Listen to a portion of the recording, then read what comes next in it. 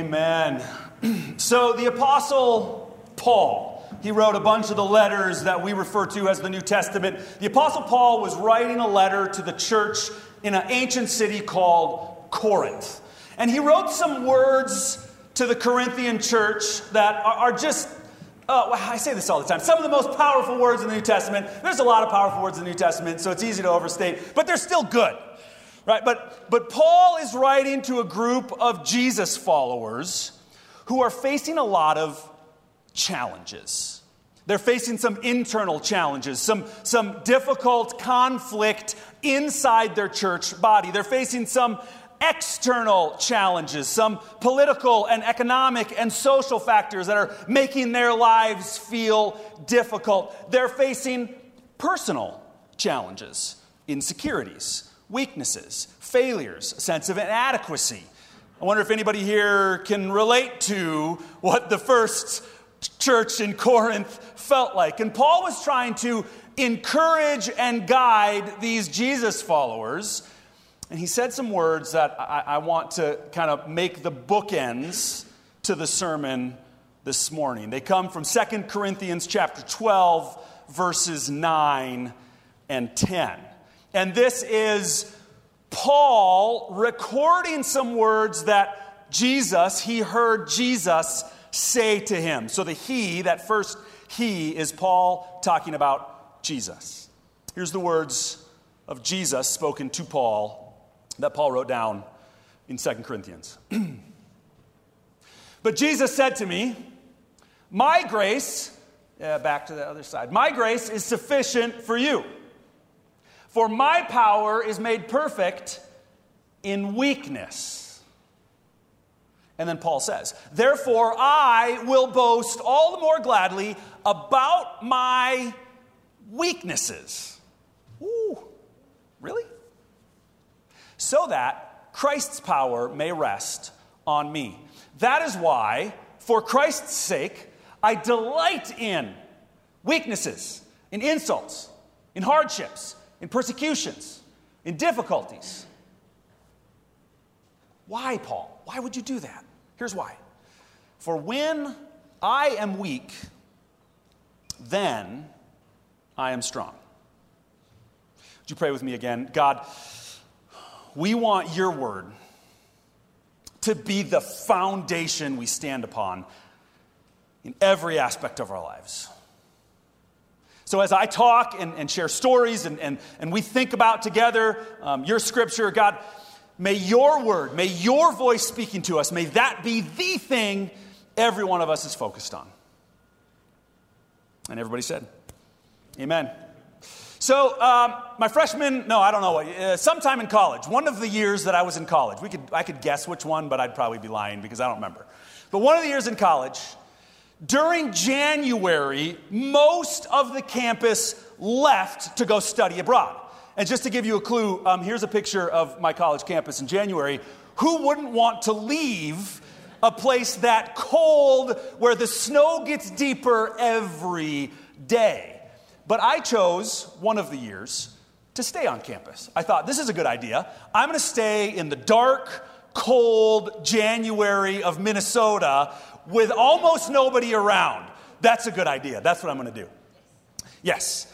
And I took a class called Philosophy and Literature.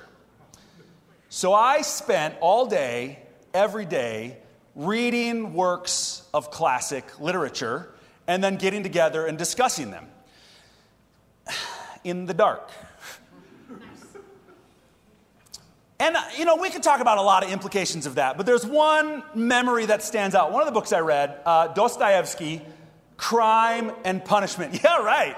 Some Dostoevsky fans. Now, let's just be honest. That is a hard book to read. The dude just goes on and on and on and on. But the main character, I remember this, the main character, Raskolnikov, still don't know how to spell it. I wrote it on the back as a note. Who knows if I spelt it right?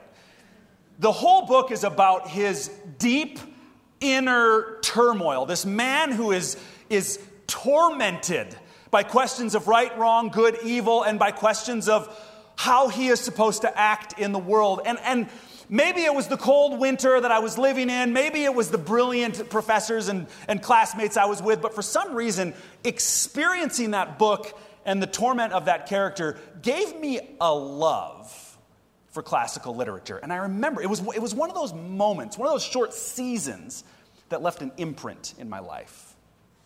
I wonder if you've had experiences like that left an imprint.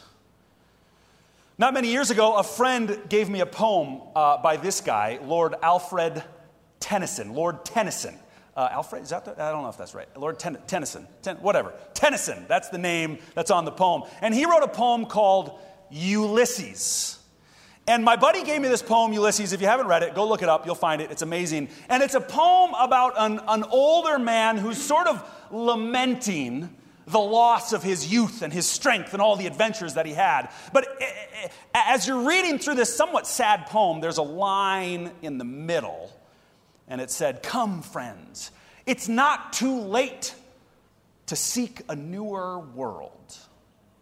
And I don't know why, but for whatever reason, that when I read that poem at that point in my life, I just said, oh, that line grabbed my heart. I taped the poem to the back of my office door for a number of years because I just loved it. That poem, I read it in a moment that it made an impact on me.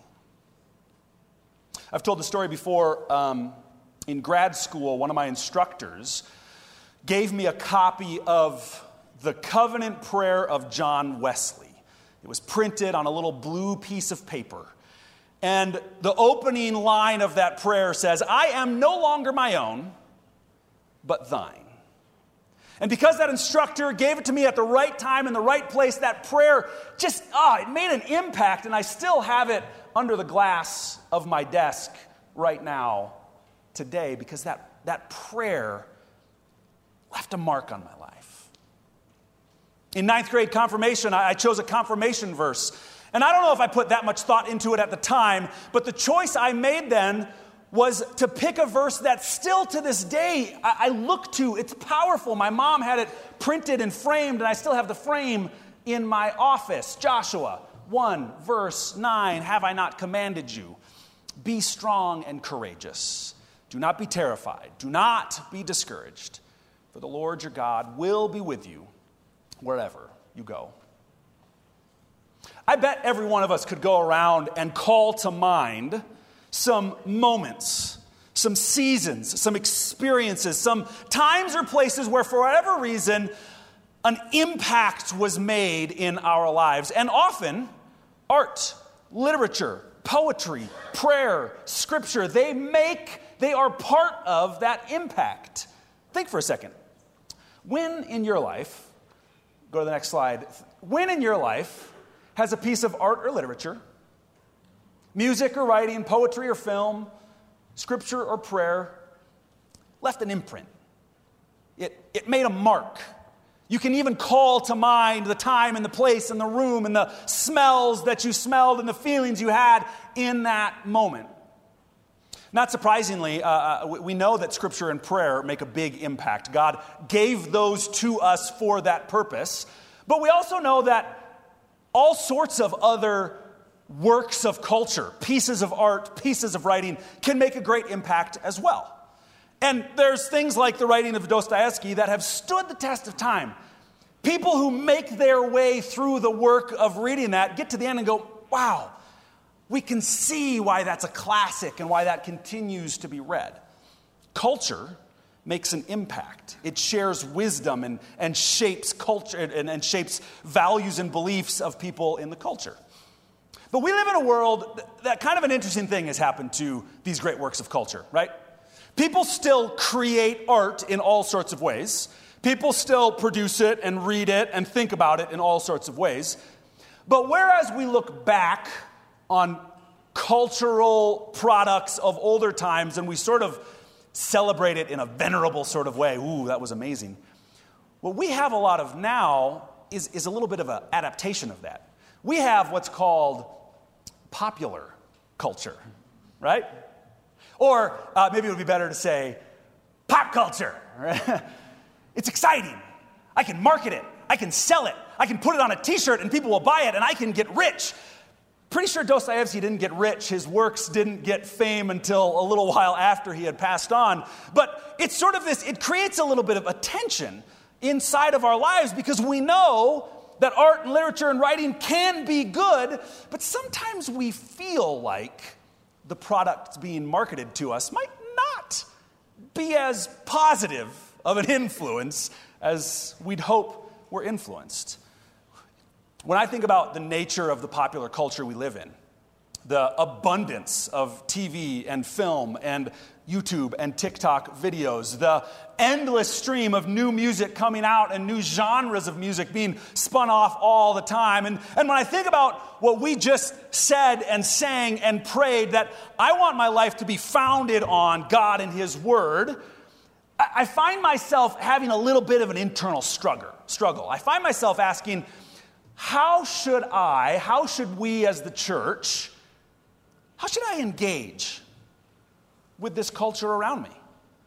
When I go to the movie, when I listen to music, when I read any sort of things that's being produced, how should I engage with? What should my posture be in relationship to the popular culture?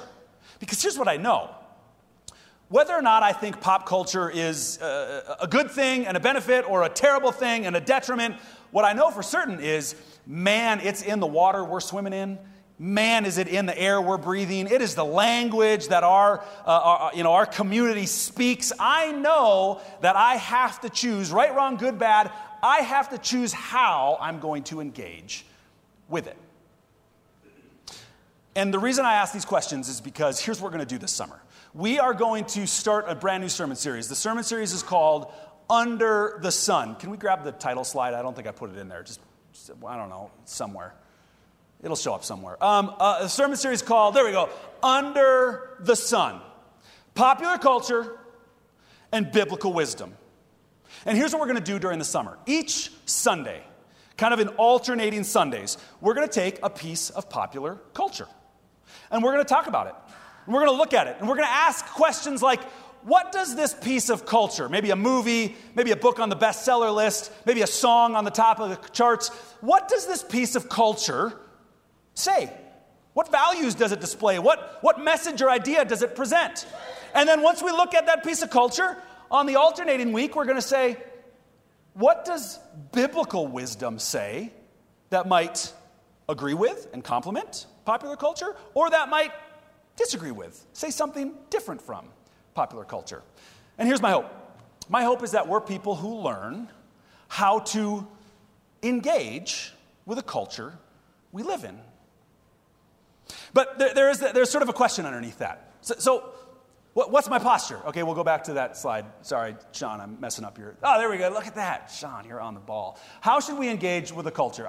Before we get into, I'm going to talk a little bit about a movie this morning, but before we get into that, I just want to talk about what should I think about? You know, when my kids ask me if they can watch a new show, when my friends recommend a new movie or book, what should be my default sort of posture? I keep using the word posture. That's a fine word. What should be my posture when I think about it? And the scripture that came to mind is one that actually I bet a lot of us have heard in some form of Christian media. There's a phrase in the Christian world that I'm guessing you've heard of it before. It's, we should be in the world, but not of the world. Have you heard that phrase before? Okay, yeah, so all that, like, in the world, but not of the world. That's a phrase that gets used often to describe how we should relate to anything that's of the world, however we define that. Turns out, you may know this, that actually comes straight from a teaching that Jesus gave that his disciple John wrote down. You can read the whole thing in John 17. Some of the verses in John 17. I don't remember. You'll find them. John 17, but there's two lines that Jesus said that really stand out. That we get the phrase, Christians are to be in the world, but not of the world. And here's what Jesus said that we kind of get that from. He was talking to his disciples, and he was actually praying for his disciples. And he said, I'm saying these things to you, my disciples, while I am still in the world. And later on he says, but my disciples are not of the world any more than I am of the world. And we see it, and Jesus kind of repeats it in a few different places. Go read John 17, you'll kind of get the context. But he talks many times about what it means to be in the world, but to be in the world in the context of I'm not of the world. But I was thinking about that phrase over the last couple weeks, and it struck me. Because I was going, well, what does this phrase mean about my posture? And when I think about how I've heard this phrase in my life, I think it's caused me to think I should have some sort of maybe an adversarial posture with the world, right? Like I'm in the world. Shoot. I wish I wasn't in the world, but I guess I'm stuck in the world. But Jesus said that I am, and I look around, I'm like, yep, I am in the world. I can see that. Well, I guess if I'm stuck in the world, I just need to make sure that I don't fall into the trap. I need to resist and guard against being of the world, because, that would be very bad if I was of the world. Now, that might be unfair of me, but I think that's honestly how I've felt that phrase. So I read more, I spent some time in John, and I said, is that what the phrase is really trying to say? And I realized, no, that's actually not what the phrase is trying to say at all. See, because Jesus' statement, my disciples are of the world, or are not of the world, any more than I'm of the world, that's not his goal in what he's talking about. As a matter of fact, that is his starting point. Jesus said, if you're a Jesus follower, if you've confessed your sins, placed your faith in Christ, received his new life, then you're not of this world by definition. There's nothing you can do to change that because God's the one who's already changed it. Worrying about whether or not I'm of the world completely misses the point. The point, it turns out, shows up at the end of this little teaching of Jesus, where he says, as you, God, sent me, Jesus, into the world, I have sent them into the world. When we think about our posture towards popular culture, and if you're like me and you've had this feeling of maybe what I should be is fearful of and an adversary to and cautious about, if we're going to look to this scripture, I think I have to say God's goal is not to caution us against the world, but rather God's goal is to get us into the world. That is where he sent us. He put us here because this is where he wants us to be. I read an author who said, so maybe we should actually change the phrase. Maybe instead of in the world but not of the world, we should follow the line of thinking that Jesus himself made, and then we should say, not of the world, but sent into it. Because that is exactly what Jesus said to his disciples. He said, you're already not of the world. I took care of that. So what are we going to do? I'm going to send you into it. And if that's the idea we should take, it means my posture is not adversarial. Rather, it's missional. God has sent me to a place that I should think about, study, reflect on, learn the language of, learn the music of, learn the culture of. Why? Because if I'm going to have an effective ministry in this world, I better know the world I'm ministering to. Just like when anybody moves overseas and lives overseas, one of the first things they do, if they want to live a meaningful, full, whole life there, is they learn the language. When I showed up in China and I wanted to get on a train, I just looked around like a fool. I don't know what to do. And it wasn't until I learned the language that my relationships got deeper, that my ability to interact naturally and meaningfully increased. So, under the sun, popular culture, biblical wisdom, over the next 10 weeks, we are going to engage with popular culture. Why? Because this is the language of the world we live in. And if we are missionally sent by Jesus into the world, we must know the language of the world we live in. And then as we do it, we're going to explore biblical wisdom and say, where does the popular culture get it right? Because anything and everything that is true belongs to God. All truth is God's truth. God is the only source of truth. And sometimes by intention or by accident, Popular culture gets truth right in beautiful ways. And sometimes it gets it wrong. And so let's talk about it and let's think about it. And let's start this morning with one of the newest films, not the newest, but it's still pretty new, coming out of a little production studio you may have heard of before. Disney is the name. Have you guys, anybody familiar with Disney? Have we heard of, if you're like me, back in 2021, Disney released a new animated feature, which was the first Disney film ever set in Colombia. We've never had that before. They used a bunch of traditional Colombian-style music as the backbone of all the songs in this Disney feature. The lead character, a young woman named Mirabel, is the first Disney animated female to ever wear glasses. This is what the internet's told me. No Disney female, animated Disney female, has ever worn glasses until Mirabel from the movie Encanto. Who's seen Encanto? Who's got, okay. And so I'm just sorry because the songs are probably, you're going to be humming the songs. You're not going to be talking about Bruno, and I'm sorry that you're not going to talk about Bruno, but that's not my fault. Well, maybe it is my fault. So I'm just going to take a bit, and I'm going to remind us of the beginning of the movie Encanto, and I'm going to do a little bit of film analysis because, full disclosure, I think it's an amazing film. I loved it, and I loved it for a lot of reasons, and I'm going to tell you this morning why I loved it. So the film starts.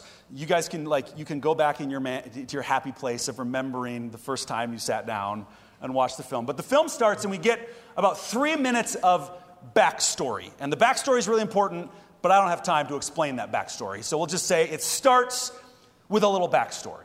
And then after the backstory, it bursts into the first song. And the first song is awesome. It is accordion driven, which, come on, when do you get to hear an awesome song whose main instrument is the accordion? Love it. And the whole song is about Mirabel, the main character, telling us two things. She's telling us about her family, the family Madrigal. I'm going to try with the Spanish, whatever. It's not great, I'm sure, but I'm going to try. And not just about her family, her brothers, her sisters, and her aunts and uncles and nieces and nephews, but about all of their magical powers. And it's just this really fun, whimsical, the lyrics are brilliant because the guy who wrote the lyrics is brilliant. If you know, you know. And we get introduced to the family Madrigal. And we not only get introduced to the family, but we get brought into this magical world they live in, right? And it's always kind of fun to be transported into another world. And there's a chorus in this opening song that gets repeated a number of times and gets echoed in a bunch of ways. And here's the chorus. I would just play it, but if I play it, YouTube rips our live stream down and doesn't let us play it anymore, so I can't play it. Copyright stuff. Here's the chorus. It says, "Welcome to the family Madrigal, the home of the family Madrigal, where all the people are fantastical and magical." And then Mirabel says, "I'm part of the family Madrigal." And she makes a big deal about the fact that she's part of this incredible family. The whole song is set as almost a conversation between her and these three little kids. And she's telling about all her relatives and all their magical gifts to the little kids. And suddenly, one of the little kids interrupts her and says, "Wait a minute. Muriel, whatever her name is.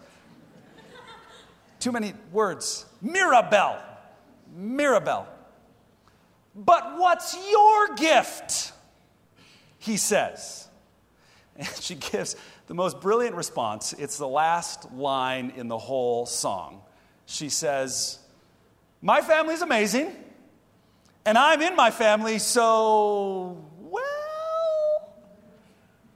And the first song ends with this weird tension. Like, oh, this magical world we live in, everybody's got gifts and powers, and it's awesome, and what's your gift? I'm part of my family. Does that answer your question? So the story goes on, and turns out the family's getting ready for another kid to get their magic power that night. And everybody's working to help get the house ready and get everything ready for the big party that's going to happen. And Mirabel's trying to do her part. But it turns out this question, Mirabel, what's your gift? It comes back again and again until her aunt, I think, pokes her head out the door and says, oh, Mirabel didn't get a gift. And so the whole story comes into focus right at the beginning. There's a woman, part of an amazing family, who has the most incredible gifts, and she got left out. And one of the kids says, if I was you, I'd be really sad. Well, my little friend, Mirabel says, I am not sad, because the truth is, gift or no gift, I am just as special as the rest of my family. And we all wonder to ourselves, do you really believe that, Mirabel?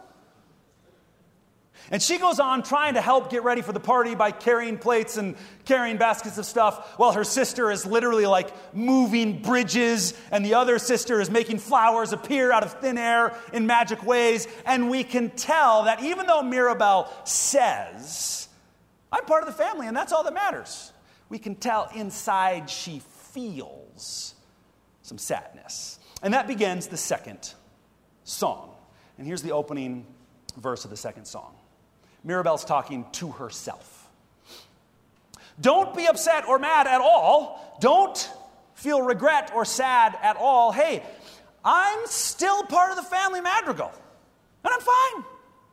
Totally fine. I will stand on the side as you shine.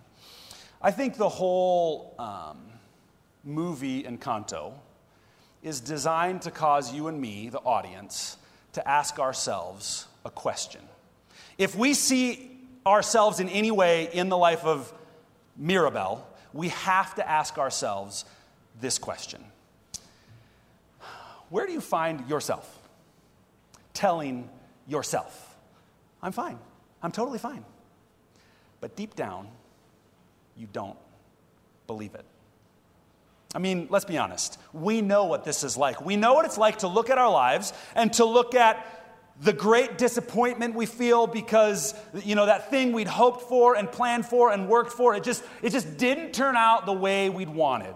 We know what it's like to feel jealousy, to see the potential of relationship or community or friendship, but deep down, we feel left out, like we're not welcomed, like we're not encouraged. We know what it's like to have dreams for our family that don't pan out the way we want, dreams for our marriages that feel like they're just getting frustrated. And what do? We say, oh, I'm fine.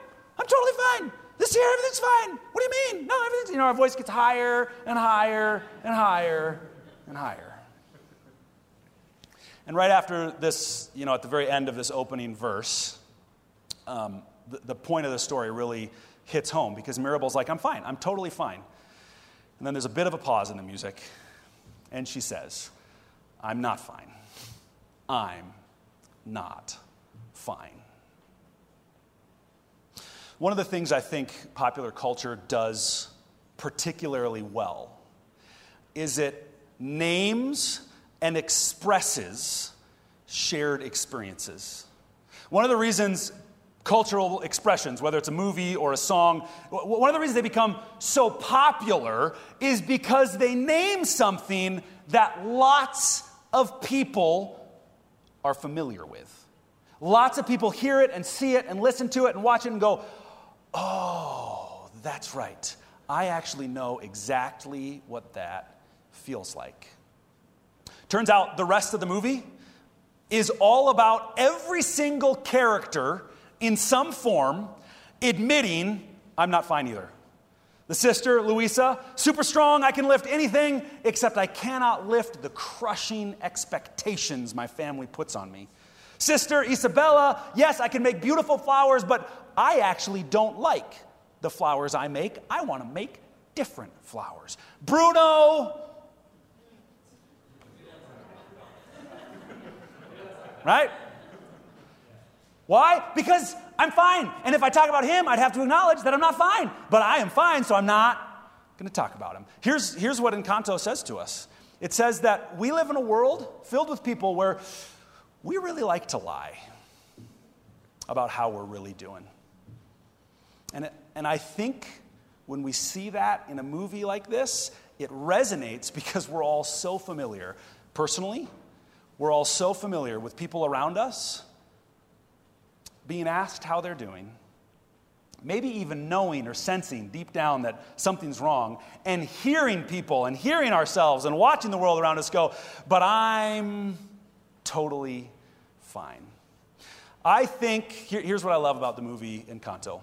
It's an invitation. It's a permission-granting movie that basically says, hey, everybody, can we all just admit it?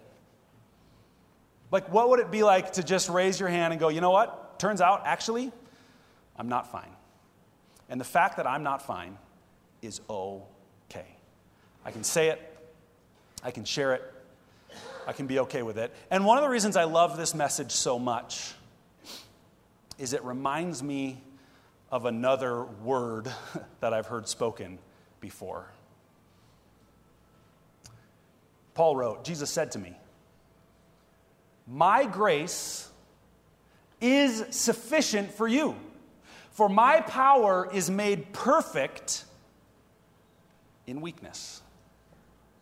Therefore, I will boast all the more gladly about my weaknesses. I will boast about the fact that I'm not fine, so that Christ's power may rest on me.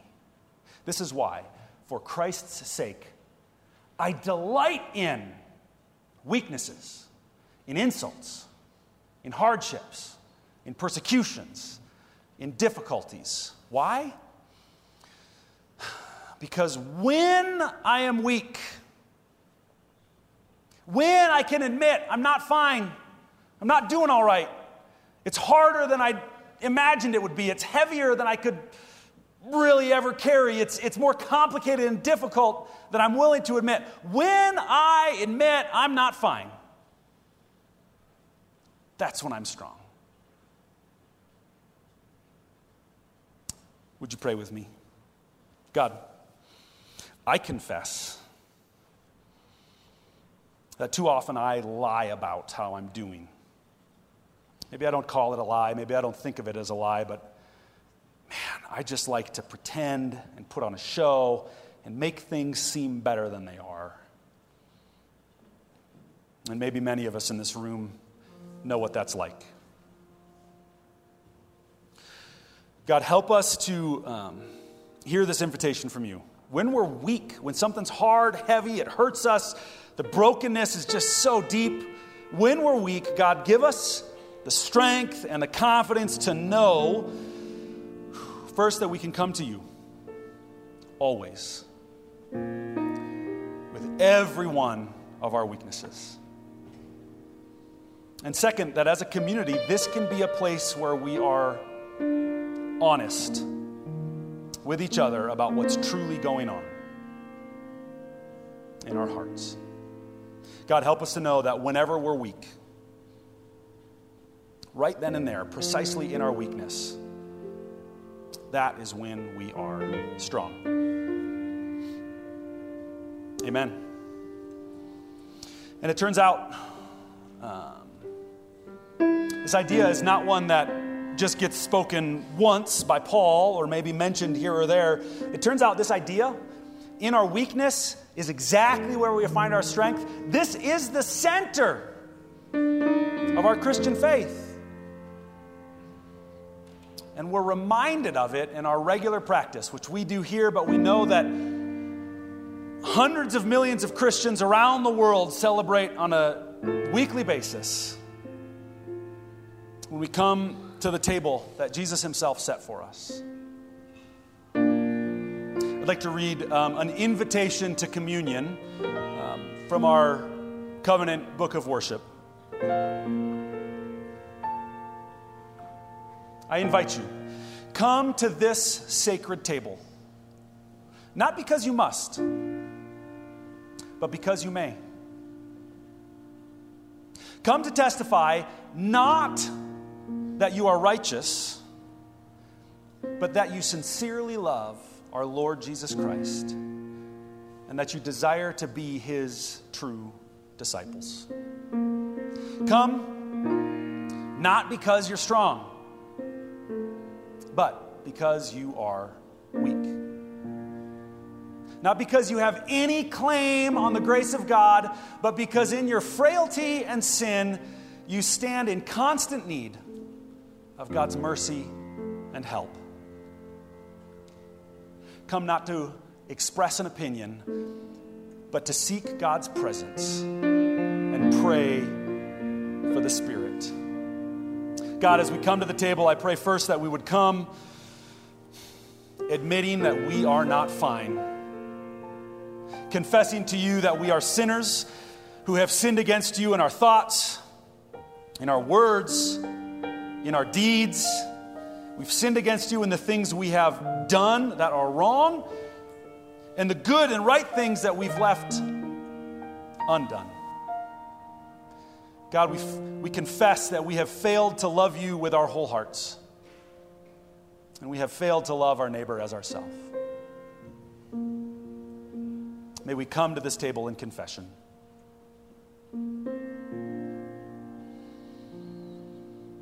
But may we also come with a confession that knows the truth and promise you've given, that if we confess our sins, you, our God, are faithful and just, and you have promised us, not because of anything that we've done, but because of what you, our Savior, have done. You promise us that you have and you do and you will forgive us all of our sins and cleanse us and purify us and wash us clean from every stain and brokenness and unrighteousness inside of us. Oh, it is with that great hope that we come to your table, our Lord. Amen.